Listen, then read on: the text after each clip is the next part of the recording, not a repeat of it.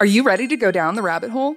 The All Things Alice podcast will explore the cultural phenomena of Alice in Wonderland. Frank Bedore, the author of the Looking Glass Wars trilogy, is your host through a wonderverse of interviews from all types of creators as they chronicle the dark yet empowering reality of Lewis Carroll's fantasies and answer the question, what is it about Alice that captivates us still today?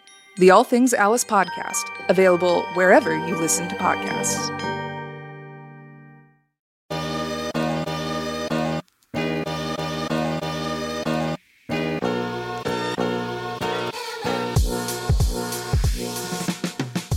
Welcome to Investment Insights from Perch Wealth, your ultimate guide to smart real estate investment and achieving your financial goals. Your host, Ehud Gersten, is a renowned expert and the founder of Perch Wealth. His team specializes in 1031 exchanges and breaks down complex concepts into digestible strategies for financial independence. Dive deep into the world of investment, from the intricacies of 1031 exchanges to expert insights on real estate investments. Hi, I'm Ehud Gersten. Let's get into it. A 1031 exchange, defined by the Internal Revenue Code, Section 1031, permits investors to sell real estate and trade into a like-kind property while deferring capital gains. This tool has long been used by investors to increase their returns, reduce their tax burden, and ultimately build their wealth. However, the Internal Revenue Service has outlined strict guidelines for a 1031 exchange, including who is authorized to engage in an exchange: individuals, C corporations, S corporations, partnerships, both general and limited liability companies or LLCs, trusts, and any other tax-paying entity may qualify for a 1031 exchange. Yet, when a property sells, the same individual or entity on the title of the relinquished property must be on the replacement property or properties for the exchange to qualify. Can an LLC do a 1031 exchange? As mentioned, an LLC is permitted to do a 1031 exchange. However, this means that all members of the LLC must have an exit strategy that aligns. When members differ in their decision for exiting the property, problems can arise, which can also result in a financial burden for some members. When some members want to sell and cash out, but others want to do a 1031 exchange, what can they do? Many investors believe a solution does not exist and often agree to cash out. Those who want to complete a 1031 exchange are then left paying capital gains, income, and depreciation recapture taxes. Thankfully, though, there is an alternative to this situation.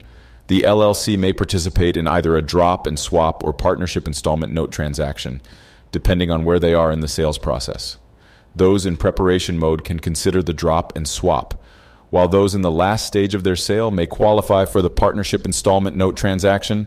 In a previous article titled Parting Ways, How to Do a 1031 Exchange When Breaking Up a Partnership, we outlined the steps of a 1031 exchange and a traditional drop and swap. Here's a snapshot. The drop and swap strategy allows investors to drop their current ownership structure, the LLC, and swap for a tenancy in common, or TIC, interest. When a property is held in a TC, the proceeds from the sale of the real estate are distributed to individual members, which allows them to choose whether to cash out or do a 1031 exchange. Generally, a drop and swap should be done prior to the sale of any real estate. Since a 1031 exchange is restricted for those who held their real estate for investment purposes, a drop and swap done too closely to the sale of the real estate could disqualify them for an exchange and result in a taxable event. Partnership installment note transaction. If an LLC is already in escrow for a property and members have different opinions on what to do after the sale, they can consider a partnership installment note transaction. This allows some members to cash out while others can trade via an exchange. Here's a breakdown of the steps involved in a partnership installment note transaction. 1.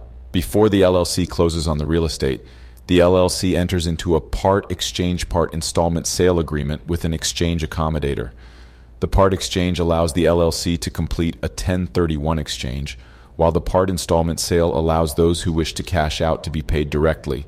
An installment sale is a disposition of property where the seller receives at least one payment after the tax year in which the disposition occurs. 2. In this scenario, the accommodator holds a portion of the proceeds, which can be used to acquire the replacement property. The accommodator also issues an installment promissory note based on the balance of the proceeds of the sale and reflects the interest of the members who wish to cash out. While the delivery of the installment promissory note is boot, the gain is not recognized until payment is received. 3. To qualify as an installment sale, the payment of the note must be paid over a period of 2 or more tax periods. Therefore, the installment promissory note is delivered to the LLC just before its close date.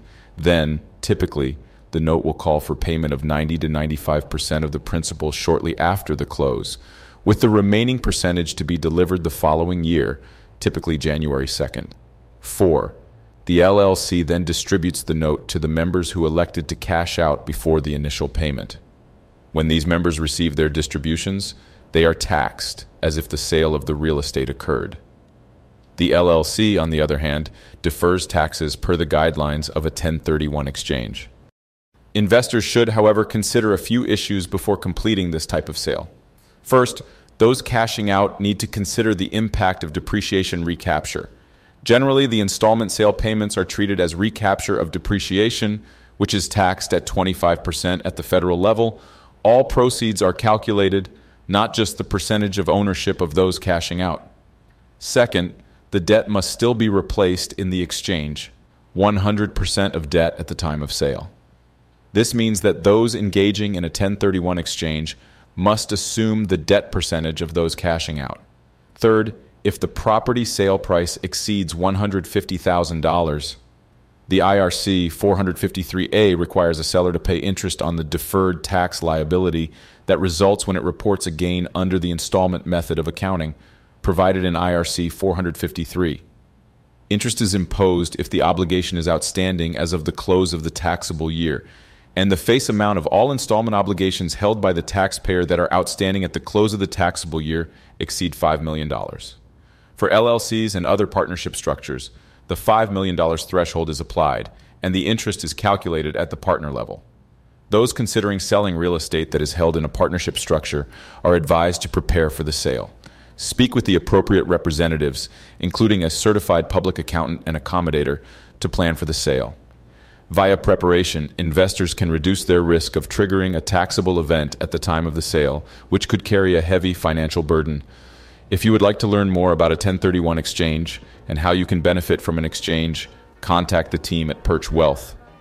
Perch Wealth is an investment firm specializing in real estate and alternative investments, offering an unparalleled opportunity for select investors to build diversification into their portfolios.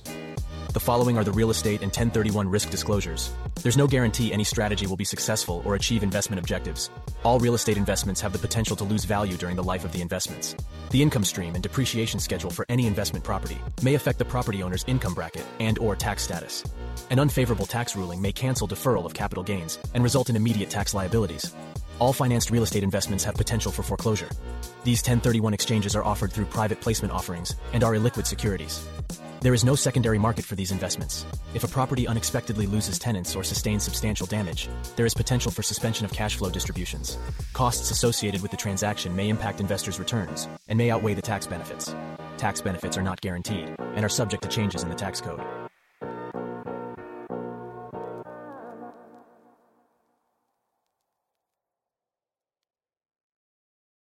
Are you ready to go down the rabbit hole?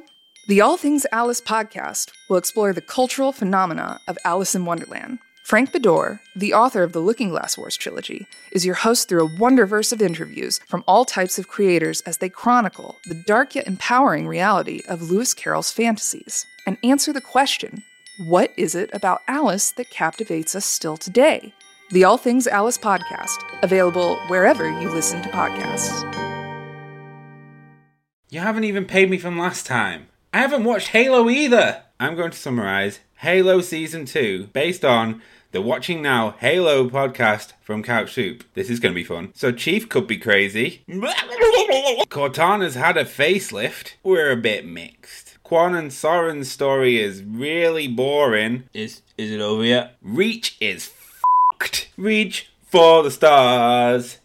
You all are gonna die. Spartans have a new leader called Ackerson. More like Dickerson. Apparently McKee is alive? She didn't die on screen, so she's probably not dead. Keys definitely not dying. Right. And the flood is coming. Is the water on this planet? What do I know? You should be listening to the Watching Now Halo podcast everywhere podcasts are available. Where's my money, Drew?